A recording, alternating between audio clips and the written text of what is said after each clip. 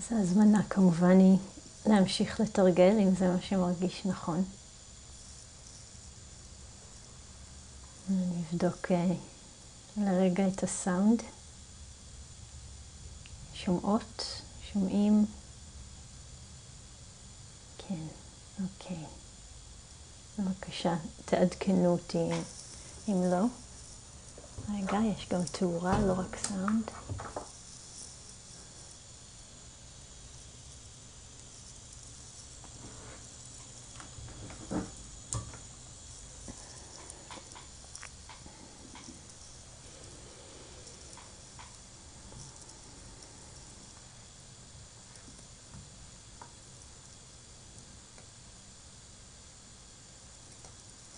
משמח להרגיש אותנו כבר בתוך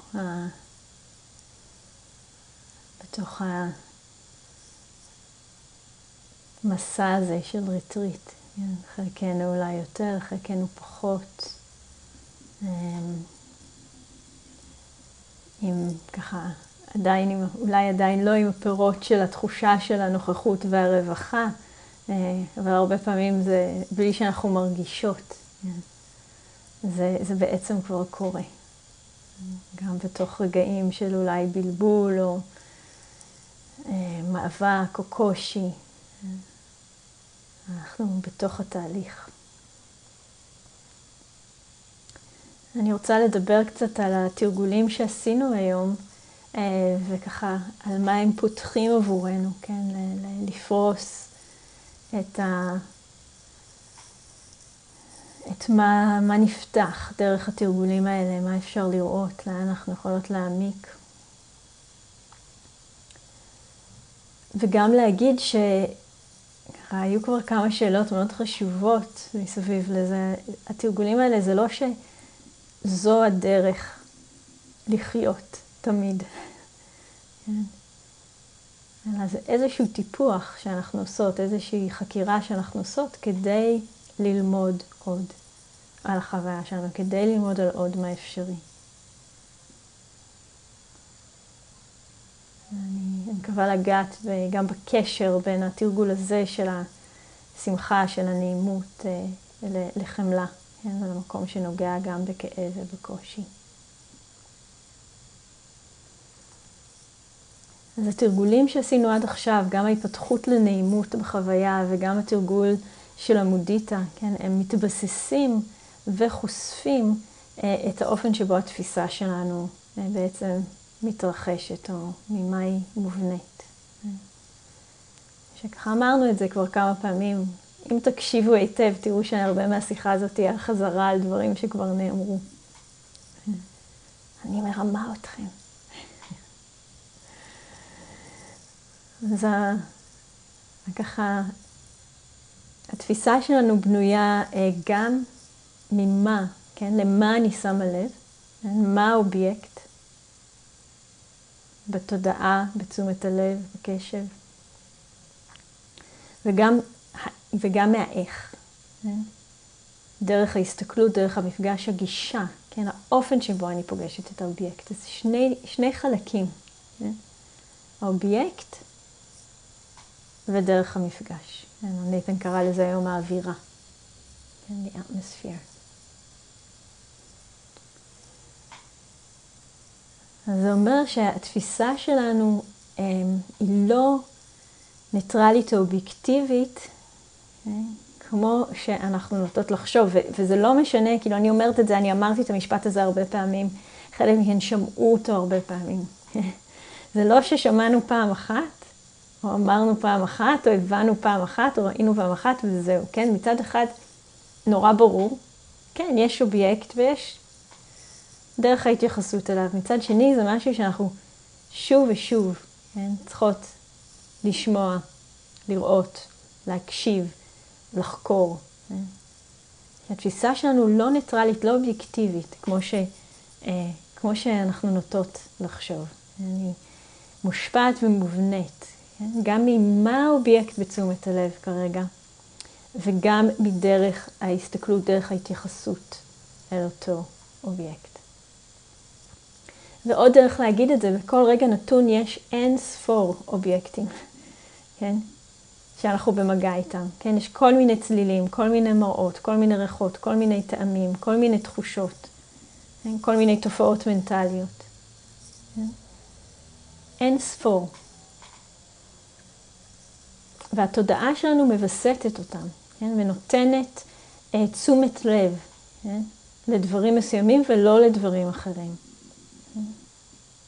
והבחירה שלמה נשים לב, תלויה הרבה מאוד בהרגלים, כן? בדפוסים של התודעה, של מה היא בוחרת. וחלקם הם ביולוגיים, חלקם קשורים להיסטוריה האישית שלנו, לחברה שלנו, לג'נדר שלנו, אין ספור, לגיל שלנו, אין ספור תנאים שמשפיעים. אז ככה, גם הבחירה של האובייקט היא מושפעת, כן, תלויה בהרגלים של תודעה, וגם דרכי ההסתכלות תלויות בהרגלים של תודעה. בעצם התרגול שלנו הוא בא בדיוק לעבוד עם זה. כן, יש הרגלים, הם אוטומטיים, הרבה מהזמן לא מודעים. דרך התרגול אנחנו מגמישות. כן? גם מגמישות את היכולת לנוע מההרגלים, כן? לבחור משהו אחר. וגם בונות טווח יותר גדול. אז אנחנו יכולות להביא מודעות, כן? להביא את ההרגלים האלה מהלא מודע אל המודע, ולהרחיב את אפשרויות הבחירה שלנו. וזה נכון בכל רגע.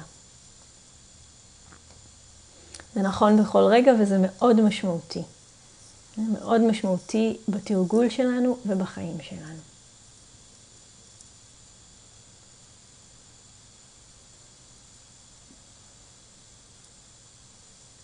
ועוד נחזור על זה, גם היום וגם בהמשך.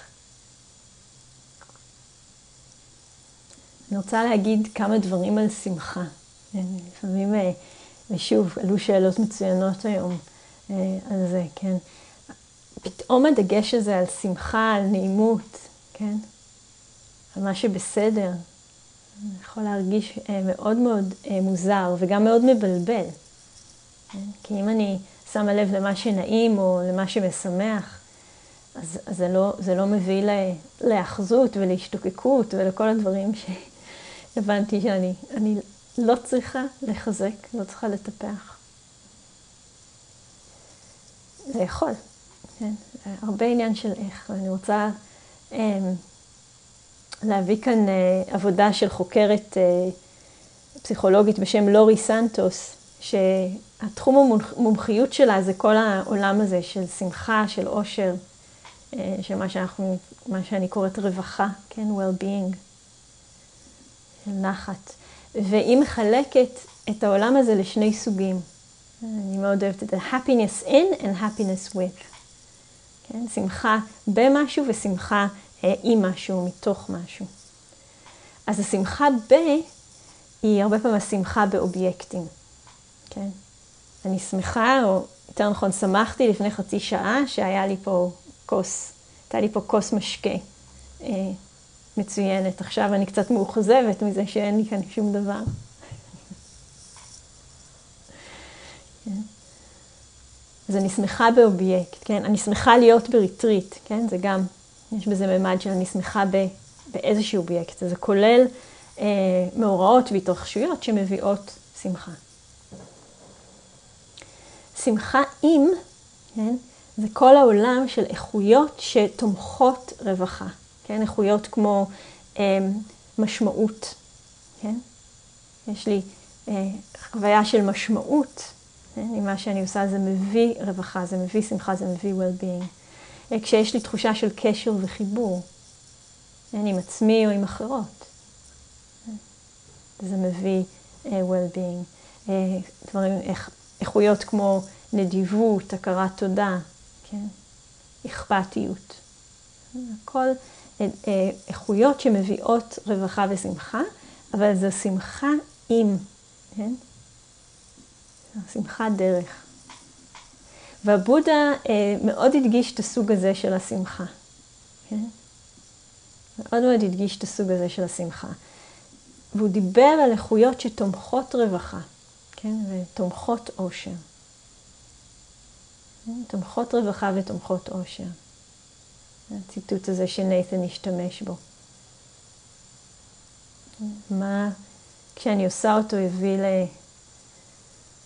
lasting happiness and well-being.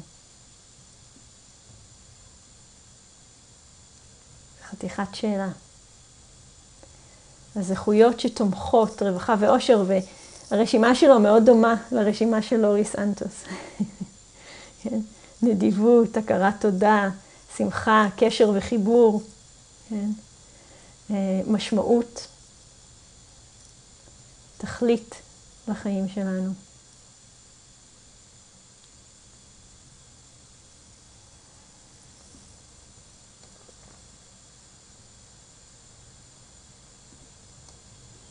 והתרגולים שאנחנו עשינו עד עכשיו ושנמשיך לתרגל, הם לוקחים את כל הספקטרום הזה. כן? אנחנו הולכות גם לשמחה, כן? גם לשמחה של השמש על הפנים, או של הנעימות של לשתות משהו חם כשקצת קר. כן? מותר לי. וגם לתחושה הזאת של השמחה, השמחה עם דברים, כן? כמו שוב, כאילו, הכלבים, כאן על המסכים. משהו שעולה עם התחושה הזאת של החיבור ושל הקשר. אז אותנו מעניין כל הטווח הזה, ומעניין אותנו מה אנחנו יכולות ללמוד כאן. המקום הזה של החיבור, המקום הזה של הקשר, המקום הזה של ההתרחבות. אז אם אני,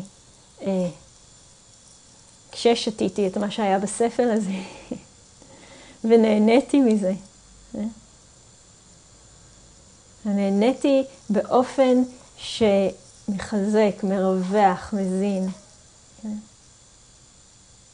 ולאו דווקא באופן ששומר. אם נייתן יבוא וירצה שלוק, אני מקווה שאני אתן לו, בלי קיבוץ.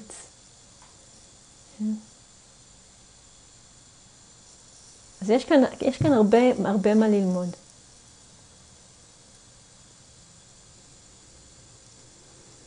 וזה חלק ממה שהאיכויות של מטה, כן, של חמלה, של מודיטה, מאוד מלמדות אותנו, המקבץ הזה של 4 החיות האלו. איכויות שאמרתי את זה היום בהתחלה של התרגול המונחה, הן מרווחות ופותחות, ומסיטות את המוקד בשתי דרכים. מהתמקדות באני ושלי, צר, מקובץ, למשהו הרבה יותר רחב ופתוח, וממיקוד באובייקט למערכת היחסים. אז במקום להיות באובססיה על אני אספר לך מה היה כאן, כי כאילו, בטח מאוד מותח אתכם, היה כאן תחליף קפה. אז שהמיקוד הוא לא במה שיש בספר, אלא בחוויה, בתחושה של ההזנה, ושל האכפתיות כלפי עצמי, ושל המודיטה, השמחה הזאת, שאני מרשה לעצמי, נותנת לעצמי לשמוח וליהנות. אז ההסתה הזאת מהאובייקט אל החוויה. ואז זה מעניין, כי עם מודיטה למשל, אז מה קורה אם אני אראה את אחת מכן שותה? והאם אני שם יכולה להסיט את המוקד מזה שהספל אצלך או אצלך שם ולא אצלי. להסיט את המוקד משם ולעצם זה שעכשיו יש הנאה איפשהו. יש שמחה איפשהו. ומה זה עושה? זה כמו שאני רואה את הכלבים של רוני ועולה לי שמחה כזאת. זה לא שמה שאני מרגישה זה הלוואי והם היו כאן. קצת. כן? במקום של כיף.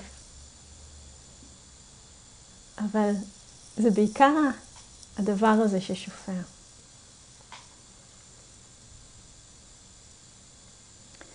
אז 4 החיות האלה, לדבר עליהן עוד טיפה, דיברנו כבר על מטה, כן, ההתכוונות או הגישה הבסיסית הזאת של רצון טוב, כן, או התכוונות אוהבת, אכפתיות, אהדה, ששוב, משהו שקיים בנו באופן טבעי, ואנחנו מכירות את זה במערכות יחסים מסוימות, בא מאוד בקלות, וכשהידידות הזאת באה במגע עם קושי, היא מותמרת לחמלה.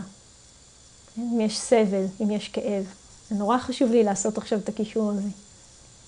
אז מה שעולה זה התנועה הזאת להקל, או התנועה הזאת להיות עם. וכשמטה באה במגע עם מה שטוב, מה שמשגשג, מה שמשמח, מה שנעים, היא מותמרת למודיטה, לשמחה המפרגנת הזאת. אז עוד כמה דברים על מודיטה. כמו שאמרתי, היום כוללת הכרת תודה, הוקרה, הכרה בטוב, יכולת לשים לב. והיא גם תרופת קסמים כזאת, לפעמים לוקח זמן לעשות איתה את העבודה, אבל אנטידוט לתחושות של חסך וחוסר, ולרגשות כמו קנאה או צרות עין. והיא מאוד ממשאבת ומאוד מזינה ומחזקת.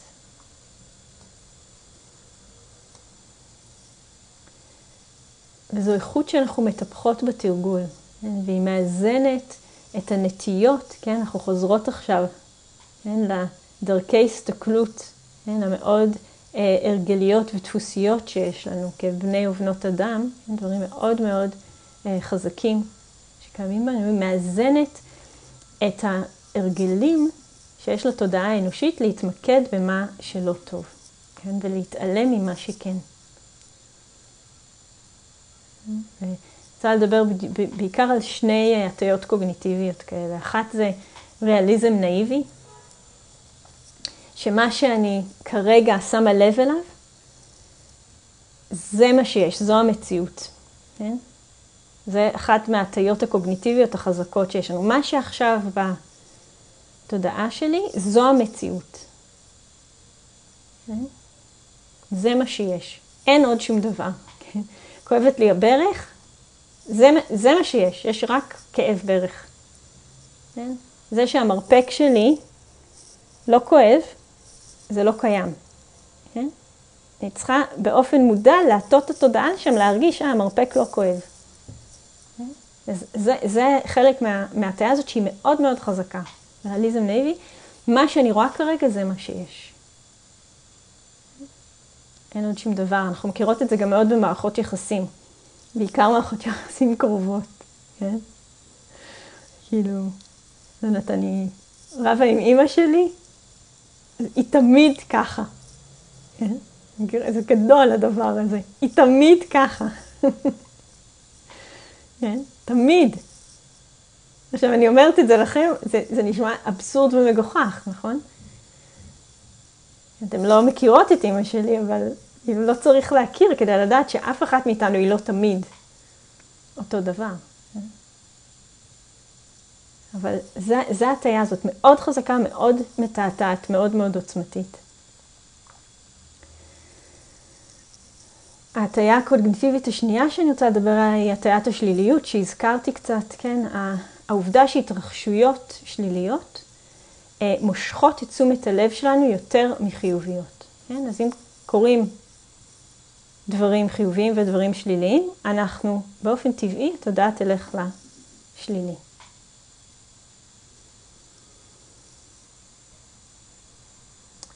אז גם מתוך המבחר נבחר את השלילי, וגם אם נראה יש גם משהו טוב וגם משהו פחות טוב, נאמין, כן, שהפחות טוב הוא יותר אמיתי. זה עוד דבר שאנחנו עושות, זה גם קשור להטיית השליליות, זה מאוד מאוד מעניין. כן, אז כאב הוא יותר אמיתי, אם סתם נסתכל על הגוף, הכאב בגוף הוא יותר אמיתי מהתחושה הבסדרית במקום אחר בגוף.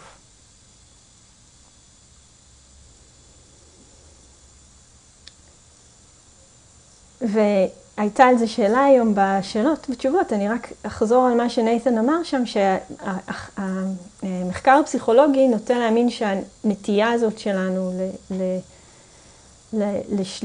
לראות את השלילי, יותר ולראות אותו כיותר משמעותי, קשורה למנגנונים הישרדותיים, כן? שלפני, מהתקופות שהיינו, תמיד שוכחת מה זה בעברית, hunter-gatherers, מלקטות וצדות, כן?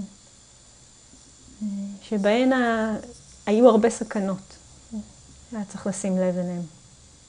אז הסכנות תפסו משקל יותר גדול, ואנחנו עדיין חיות עם זה, זה רק להראות לנו כמה אנחנו מותנות. בסיטואציות מאוד מאוד שונות.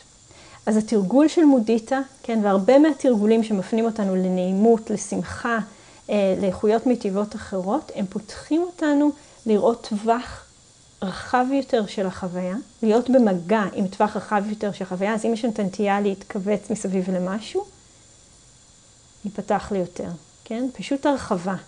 כן? ואנחנו עושות את זה דרך התפתחות לנעים, בגלל שזה לא ההרגל שלנו.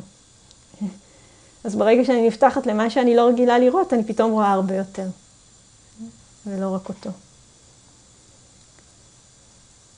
אז למשל, כמו שאמרתי עכשיו, כשיש תחושה נעימה, לשים לב אם יש גם תחושה נעימה. או לפחות לא נעימה. כשיש חוויה מאתגרת, להיפתח למשהו שגם נמצא שמשמח או שבסדר. אז אנחנו מטפחות את הגמישות ואת היכולת שלנו לכוון את התודעה לאובייקט מסוים ולהישאר איתו. ואנחנו יוצרות לאורך זמן איזון. איזון של ההרגלים האלה של התודעה שלנו להתמקד במה שלא בסדר, להתמקד במה ששלילי. כמו שאני עושה בשיחה הזאת עכשיו, דרך אגב. כל הזמן מתמקדת בזה.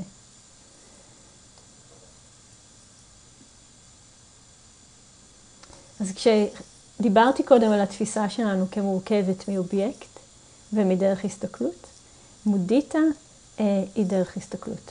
היא איכות, היא דרך הסתכלות, היא דרך שאנחנו יכולות להביא, לפגוש את החוויה שלנו.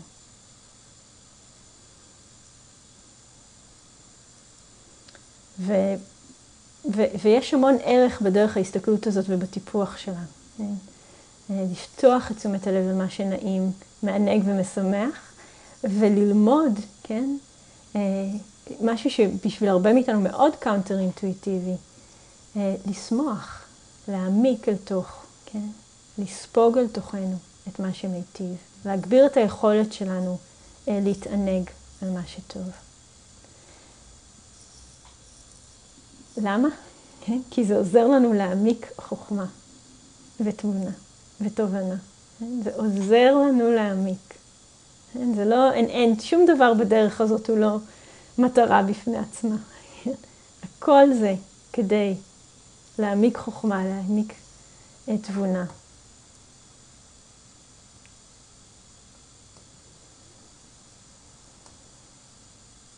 ואנחנו יכולות לראות את זה בכל מיני דרכים. אז הרבה פעמים באמת יכולה להיות לנו התחושה שאם אני מחזקת את היכולת הזאת להיפתח לנעים, מחזקת את היכולת הזאת להיפתח למה שמיטיב ומשמח, אז אני כאילו באיזושהי דרך זונחת את מה שמכאיב.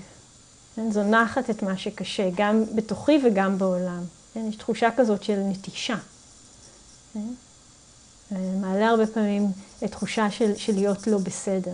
אז קודם כל החמלה עובדת יחד עם, אנחנו לא צריכות לוותר עליה, נורא חשוב להגיד, גם החמלה וגם דרכים אחרות שאולי יש לנו, לתמוך בעצמנו עם מה שקשה. אבל מה שמאוד מעניין, שחמלה ומודיטה הן ממש עובדות יחד, כמו שתי ידיים או שתי רגליים או שתי כנפיים. ככל שאני מעמיקה, ומטפחת את היכולת שלי להכיר במה שטוב, לשמוח, לראות את מה שמיטיב, מה שנפתח, מה שצומח, מה שמחוזק, זה הרגישות שלי ויכולת הראייה שלי. אז אני רואה יותר את מה שטוב ואני רואה יותר גם, כן? יש לי יכולת להיות יותר, בנוכחות יותר, להרגיש יותר גם את מה שקשה, כן? וזה פותח אותי גם לאפשרויות מענה. זה ככה קשור לשתי האחרויות האלה, יש בהם את האלמנט הזה של ה-wholeheartedness, כן? הנכונות לפגוש, כן? לפגוש את החוויה שלי, מכל הלב. חיים על כל המופעים שלהם. אני ככה תמיד זוכרת כשאני מדברת על הקשר הזה בין חמלה למודיטה, אני ככה מאוד מאוד חזק לי הקהילת המצורעים שנייתן ואני בילינו כל כך הרבה זמן בה. עכשיו כבר 2 מאז שהיינו שם, שזה שובר לב. אבל שם זה המקום, כן, שזה כל כך חי. כן, כל כך הרבה קושי, כל כך הרבה חוסר צדק, כל כך הרבה כאב, כן, פיזי ונפשי, ויחד עם זה כל כך הרבה שמחה. כן, זה אחד השיעורים שזה לימד אותי. כן, שאי אפשר אחד בלי השני, אני לא יכולה לבחור רק את זה. זה גם וגם, וזה מעשיר. כן, נפתחת יותר לשמחה, אני נפתחת יותר לחמלה.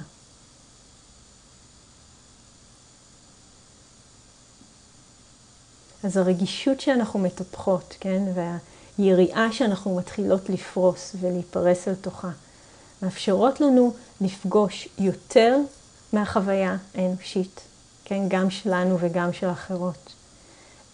ומאפשרות לנו גם לפגוש את החוויה האחרת. אז הנה שוב האובייקט ודרך הגישה שלו אליו, כן, דרך ההסתכלות שלנו. אני פוגשת יותר, ואני פוגשת אחרת, ביותר דרכים, ביותר צורות. ואחד הדברים המעניינים שמה שזה פותח, זה את האפשרות לפגוש מעבר למה שנעים או לא נעים עבורי. אני יכולה לפגוש גם את מה שנעים וגם את מה שלא נעים. באופן יותר מלא, יותר נבון, יותר מיטיב. זה מאוד קשור למעבר הזה, מההתמקדות באובייקט להתמקדות בדרך ההסתכלות.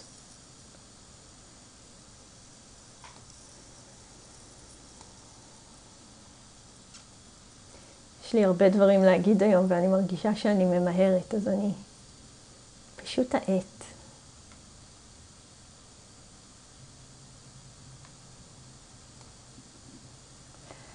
אז ברמה הכי בסיסית, כן, הכי ראשונית, החוויה שלנו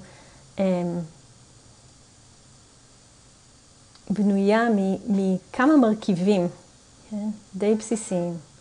כן, בנויה מחוויה חושית כלשהי. כן. ושוב, בדרמה, בבודהיזם, יש 6 חושים. כן. 5 שהם מוכרים לנו, כן, ראייה, שמיעה, ריח, טעם.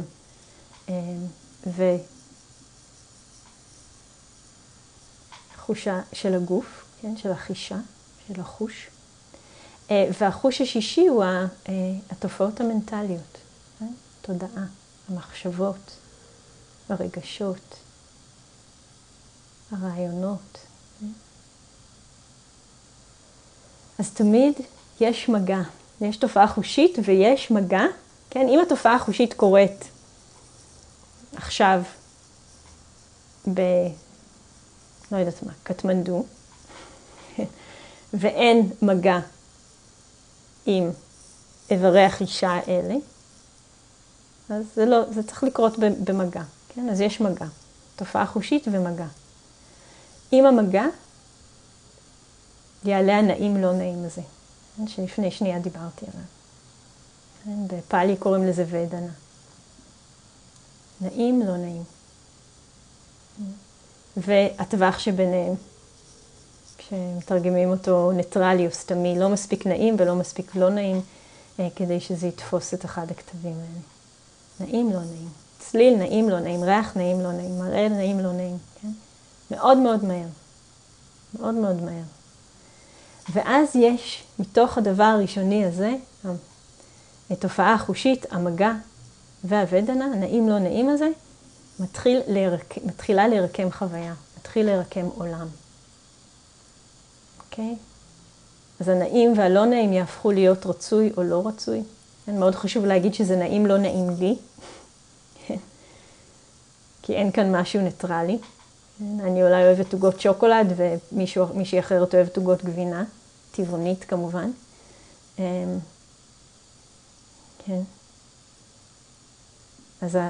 אז הנעים לא נעים הוא לא ניטרלי, הוא תמיד נעים לא נעים בשבילי. גם אני לפעמים אוהבת עוגות שוקולד ולפעמים עוגות גבינה טבעונית, אבל על זה נדבר בפעם אחרת, אוקיי? זה משתנה. נעים לא נעים לי כמו שאני עכשיו. הנעים לא נעים הזה לא נשאר ברמה הזאת, זה הופך להיות רצוי או לא רצוי, נסבל או לא נסבל, כן? יש תהליך של הסלמה ואסקלציה, אני רוצה לדחות את זה מעליי, או אני רוצה למשוך את זה אליי, כן? ולהחזיק את זה. אז תהליך של הסלמה, של סחף, בפאלי פפנצ'ה. ומתוך זה עולים כל מיני דברים, כמו המכשולים שעולים במדיטציה, בתרגול שלנו. כן? הדברים שמפריעים לנו, המחשבות שמפריעות, התחושות גוף שמפריעות, העייפות, כן? התזזיתיות, כן? הספק, כל הדברים האלה, הם כולם נטועים בדבר הראשוני הזה. כן? במגע בין העולם לעברי החישה, בוודנה, בנעים לא נעים, ובאיך שזה מתפתח ונבנה. וכולם דוקה, כן? ככה נבנה דוקה, וכולם אופציונליים. יש לנו בחירה. אפשרות האפשרויות. כן? לא סוף הדרך. אז אני רוצה לתת דוגמה. הרבה יותר קל ומעניין עם דוגמה. היום שהנחיתי את המדיטציה, פתאום היו המון רעשים מחוץ לחדר. כן? המון, ממש. כן? דיבורים ורהיטים שזזו והמון רעשים, וזה היה לא נעים. כן? הוודנה הייתה לא נעימה. מאוד מאוד הפכה להיות, כי הפך להיות, זה לא רצוי. זה היה בלתי נסבל, וכולי וכולי וכולי. היה לו כעס, כן? למה הרעש הזה? כי כל הבית יודע שאני מנחה עכשיו מדיטציה, כן? עלתה תחושה של האשמה, כבר שמעתם אותה יחד עם הכעס. עלה חשש, כן? זה מפריע להם. כל המדיטציה הלכה עכשיו, כי פתאום יש המון רעש, כן? אז יש תחושה של חשש. יחד עם החשש הזה עולה תחושה הרבה יותר חזקה של אני ועצמי, כן? המדיטציה שלי מתקלקלת, כן? התרגול שלי כבר לא שווה. כן? הן לא יאהבו אותי יותר בגלל הרעש הזה, כן? אפשר לשחק עם זה עוד ועוד. תחייה, הנה המכשולים, כן? כבר ראינו את התחייה והסלידה כלפי מה שכאן, כל מיני רעשים. תאווה למשהו אחר, שזה שקט, כן? ותאווה לזה שלכם, כולכם תהיה מדיטציה מעולה, כן? כל זה דוקה, כן? אתם רואות? כל זה דוקה. ממה? מזה שיש קצת רעש בחוץ. כן? כל זה דוקה. ועוד מעט נחזור למה עוד אפשרי. לא חייבת, כן? זה לא חייב לקרות, לא חייבת להיות הסלמה. כן? זה מה שהבודה לימד אותנו, לא חייבת להיות הסלמה. וגם כשהיא קורית, גם כשיש הסלמה, יש לה ספקטרום. כן? היא לא חייבת להגיע למקום הזה של, כאילו זהו, המדיטציה הלכה, הריטריט הלך, אף אחד לא יבוא ללמוד אותי יותר, אני באמת מקצינה עכשיו, אבל היו סיטואציות בחיים שלי שזה קרה. זה יכול להגיע עד לשם. כן? הריטריט שלהם כאילו נגמר, אפשר לסגור את הבסטה כבר היום. לא חייבת להיות הסלמה עד לשם.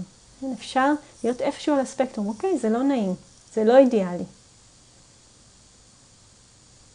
לזכור שיש תמיד מה לעשות.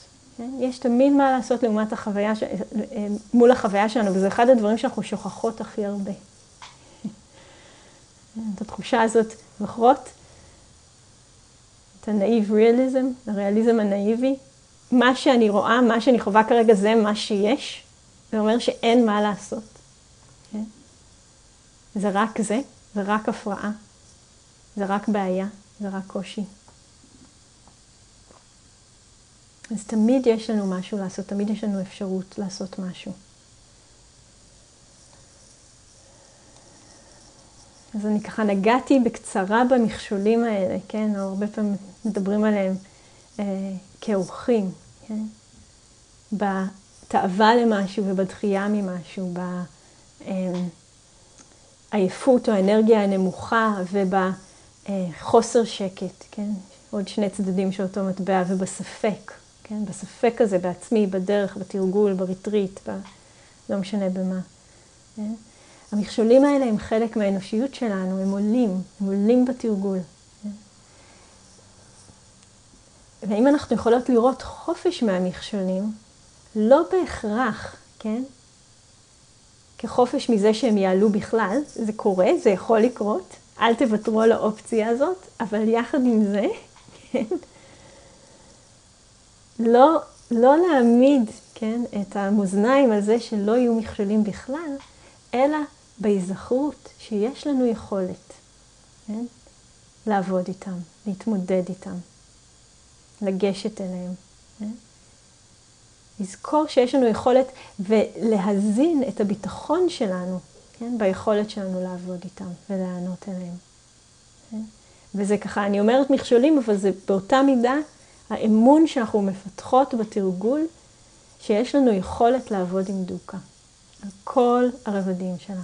מאי נחת מאוד קטן לכאבים הגדולים של החיים שלנו. יש לנו יכולת לעבוד עם דוקה. אמון וביטחון זה משהו שאנחנו בונות דרך התרגול. אז הגמישות הזאת של התודעה שהזכרתי כמה פעמים שאנחנו מטפחות דרך התרגול. והרבה פעמים דווקא עם התרגולים של השמחה והנעימות, בגלל שהם לא הדבר הטבעי בשביל רובנו. הגמישות הזאת עוזרת לנו להרגיש ולבנות את הביטחון ואת האמון בעצמנו. היכולת לשחק עם התפיסה שלנו. התכווננות אל מה שמרחיב, אל מה שפותח, אל מה שמרווח. זה עוזר לנו לראות שיש פה עוד. יש פה עוד, זה לא רק הקיבוץ הזה, זה לא רק החיכוך הזה. זה לא רק החוויה הזאת, יש כאן עוד, יש כאן מכשול, מה עוד יש כאן? יש כאן דוקה, מה עוד יש כאן? יש כאן כוחות, יש כאן מקומות שאני מכירה מהעבר שלי ואני יודעת שלא רק שרדתי, אלא למדתי וצמחתי וגדלתי. אני פותחת, מה עוד יש כאן? כל זה כאן. האהבה שלי לדרמה. ההתמסרות שלי. כל זה כאן.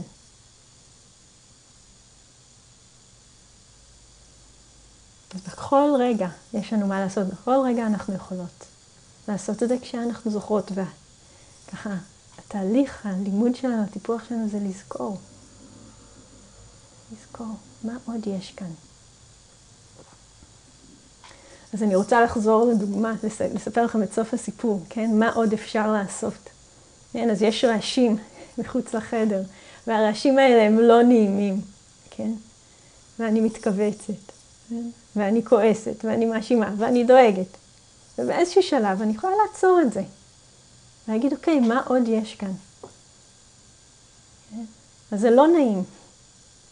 אני מכירה בזה שזה לא נעים, זה מאוד עוזר לי לעצור. כן? אני מזהה. כן?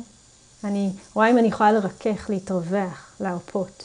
כן? אני רואה אם אני יכולה לא להישאב לתוך ההסלמה הזאת.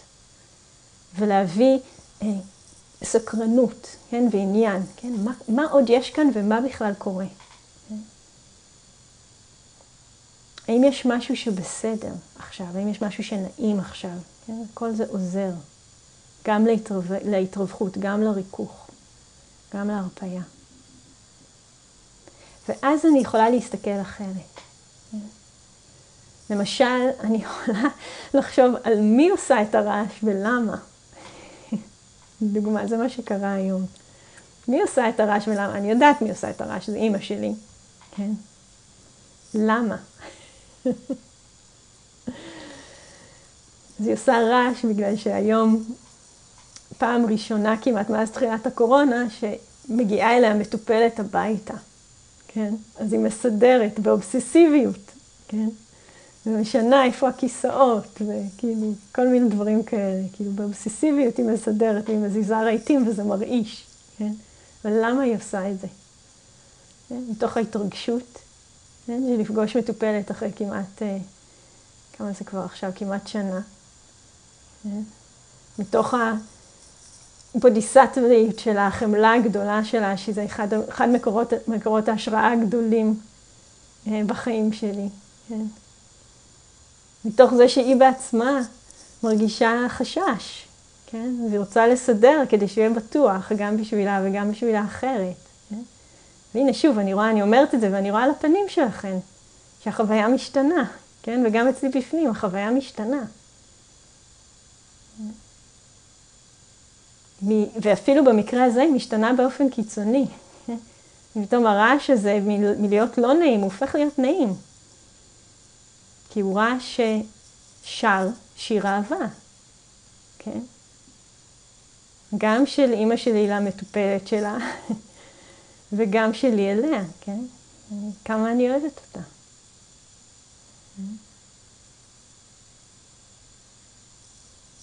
אז איזה דבר מלא נעים, פשוט, זה יכול ללכת לכיוון אחד וזה יכול ללכת לכיוון אחר, ומה שהכי חשוב בסיפור הזה, זה שיש לנו יכולת לשנות. יש לנו יכולת להשפיע כשאנחנו זוכרות וזוכרים. לזהות, להכיר, לעצור, להרפות. לעשות מה שאפשר כדי לראות מה עוד יש כאן.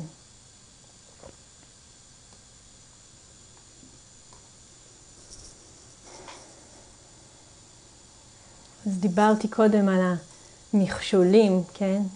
כשיש למכשולים פחות כוח, זה אומר שיש לנו יותר אמון וביטחון, כן? בעצמנו, ביכולת שלנו לפגוש אותם אחרת. כן?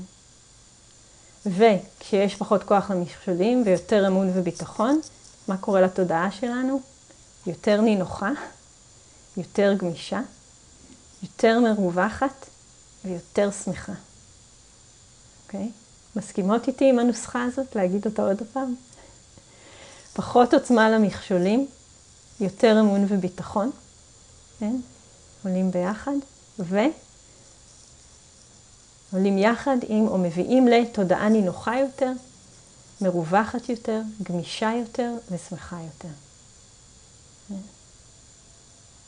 ומה שמעניין זה שזה עובד גם הפוך. תודעה נינוחה יותר, מרווחת יותר, גמישה יותר ושמחה יותר, יותר אמון וביטחון ופחות כוח למכשולים. פחות דוקה. ההבניה של הדוקה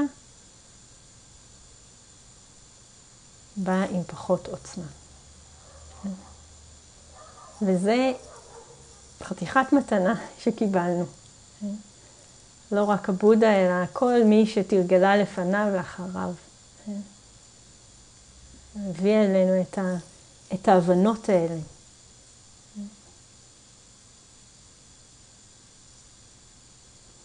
אז הנעים לא נעים הזה, נעים לא נעים בשבילי. אנחנו לומדות לראות מעבר אליו. לראות, זה אחת האמירות האחרונות של נייתן, יש כאן כמה שכבר מכירות אותו טוב, אתם יודעות שהוא כל הזמן ממציא את הדרמה מחדש, מבחינת השפה. אז עכשיו הוא אומר, Vedana is just an opinion. הוודנה זה בסך הכל עוד דעה. כן? נעים, לא נעים, בשבילי עכשיו. ורק עוד דעה. סבבה. עוד דעה. אנחנו רואות את הוודנה של התופעות לא כמשהו אמיתי, קבוע, ניטרלי, אובייקטיבי. כן? אלא עוד חוות דעת, עוד דעה שעולה בנסיבות נתונות ומסוימות. פתח לנו מרחב. כן? מעבר לנעים לא נעים. עוד אפשרות ללמוד, עוד אפשרות לצמוח, עוד אפשרות לגדול, עוד אפשרות לטעום חופש.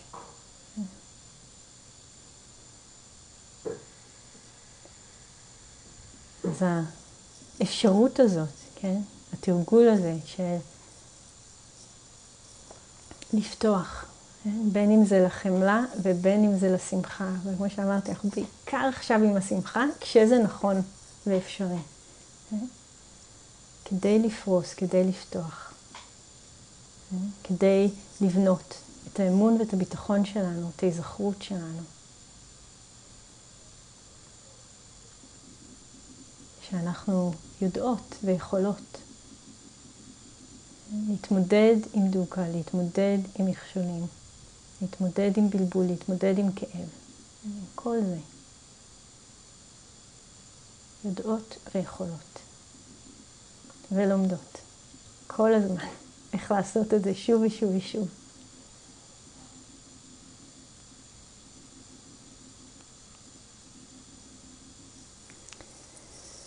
אז בואו נסיים כאן וככה זה דקה של שקט ביחד.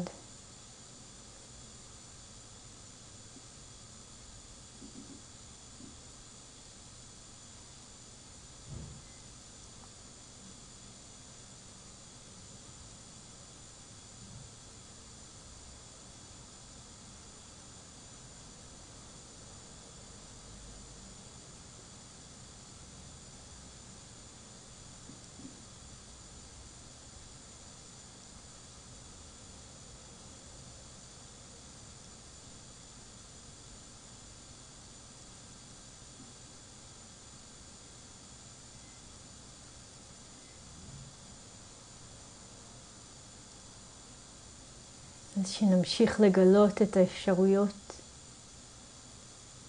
של החיים האלה על כל הרבדים שלהם. ונמשיך להגמיש את התודעה, לפתוח את המרחב, ולתרגל באופן שמזין כל אחת ואחד מאיתנו, ומחזק אותנו, לפעול בעולם. באופן שיביא סוף לסבל, עבור כל היצורים והיצורות, כולל כל אחת ואחד מאיתנו.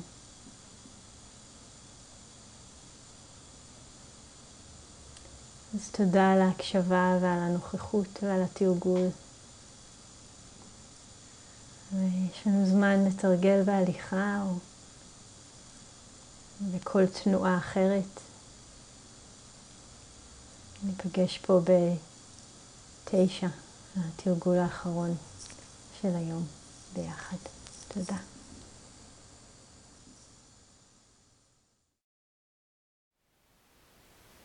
Thank you for listening. To learn how you can support the teachers and Dharma Seed, please visit dharmaseed.org/donate.